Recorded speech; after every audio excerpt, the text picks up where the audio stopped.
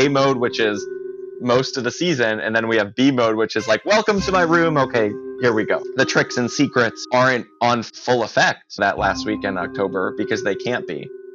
Coming up, this new pro haunter is using his background in logistics to grow his haunt year after year. From the Haunted Attraction Network, I'm Philip, and this is the second episode in our mini-series introducing the new Haunted Attraction Association board members. Benjamin Gagne is the owner of the 13th Hour Haunted Attraction in Indianapolis, Indiana. As a tween growing up in Connecticut, he got involved with a local haunted house. That inspired him to start a home haunt, the 13th Hour, which he continued throughout high school. After college, he settled in Indianapolis to work for Amazon, but couldn't shake the haunt bug. Here's Benjamin to pick up the story. So in 2017, we opened for our first season here in Indianapolis, and I revived the 13th Hour back from Connecticut. We actually are in the process of moving to a new location. Our old location was 100% outside. The entire attraction, queue line, everything was open air. So you would arrive on the site, you'd wait in line, obviously, and we had 3 different attractions. So we had the Cathedral of Souls, which was a church theme. We had Reaper's Hollow, which was kind of a mix of a graveyard and just kind of classic Halloween with pumpkins. And then we had Mine Number 13, which was the finale attraction. And that was the culmination. And so each of the attractions, while they are separate, are all kind of chapters of the same story, we like to say. So something you find out in the Cathedral of Souls isn't really resolved until you exit the mine. So everything's weaved together, the story, what you hear as you go through, it's all the same message, which creates this just, you think of a horror movie, right? The whole horror movie is building up to this big reveal. We kind of follow that same logic of follow along with the story to figure out what's going to happen next. And are they set up as a go from one to the other linear, or is there like a midway where they can go between them? So we are linear, but we do have small breaks in between, and we do that for honestly just crowd control. We do a lot of, I guess you'd call them shows, where the actor again is talking, but there's also lighting, sound, other things that go with it prior to you leaving the room, and we don't want that to be interrupted. And so they're all themed, and they're all in front of a big facade that kind of sets the tone for that haunt. Let's talk a little bit now about what you can offer to the members as a board member, what kind of expertise that you bring to the table. And it sounds like, of course, you have your background in home haunting, you have your background in going from home to pro, and of course, you have experience working in outdoor environments, of course. That's what we've heard so far. But what would you say is the biggest thing you're bringing to the board? So I think when you look at the HAA itself, right, we want to represent all levels of haunters. I think I'm an example of a recently launched pro attraction that has background in doing the home haunt, but also having to figure it all out. Recently having to figure out everything from design to story to marketing, all from scratch, is something I think that is unique to my experience that I'm happy to share with others. And then on top of that, I think my background outside where I work for Amazon, I'm a senior regional manager for Amazon, and most of my time is spent with operations management.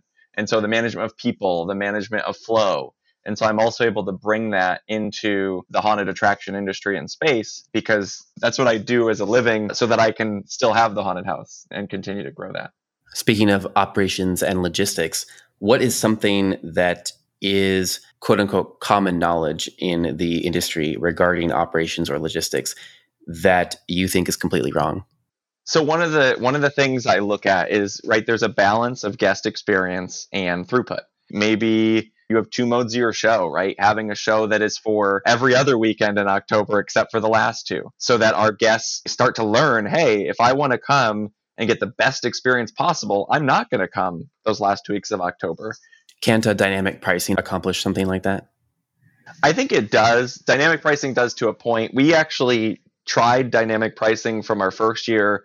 We did our second, our third, and in our last year, we actually abandoned it completely. And we didn't really see much of a change. And I think that's obviously different by market and by the size of your attraction. We'll probably play with it again in the future. But what we found for ourselves is dynamic pricing worked better based on time of month rather than day of the week, at least for us. So this past year, our haunt was actually closed with part of the move. So me and my team actually went and traveled over 20 different attractions throughout the Midwest. And a place that I saw that balanced throughput and experience really well was Niles Scream Park in Niles, Michigan. They have their Niles haunted house itself has eight different intros, I believe. It has like 6 or 7 points where they change direction, where you can go to the left or the right. Granted, it takes up a lot of space in their building, but it doesn't slow down the crowds. It's the fastest moving line they have, and people still have a great experience and a different experience every time they go through. I don't think that's for everyone, but I think they found a unique way to try to balance out that experience and also the wait. Is waiting a problem? I don't think waiting is a problem until it becomes one. Again, it's different for every market. It's different for every group. But I think it becomes one when you see it in your reviews, when you see it coming up as the deciding factor, when people say, I had a great experience, but I waited 4 hours. Again, as there is a balance. If I think back to our first year when we opened, we had an intro scene. The intro scene was way too long. People thought it was the greatest thing ever, but it made our line back up. So as an example, as we've grown through the years, our intro scene has evolved to instead be a longer single group experience. We've been able to have multiple groups go through that experience at the same time and then pulse out of that room into the rest of the haunt.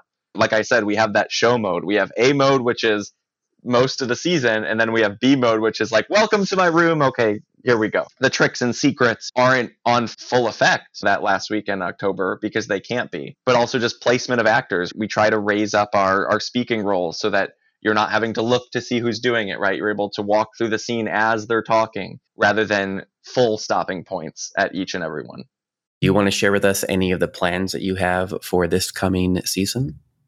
We're not moving too far from our previous location, and we will have some inside and some outside. The cemetery will remain outside because, at least to me, if you can put a cemetery outside, it's the easiest way to sell. Use the natural environment, yeah. But then things like the church, might make more sense to be inside. So we're still going to have the 3 attractions. The flow is going to be a little different, how you go through them. The story is going to be a little different. So it should be very exciting. It's a pretty large area of land. This new location should allow us to grow for years to come. So it's pretty exciting. Today's episode was produced and edited by me, Philip Hernandez, with post-production by David Swope.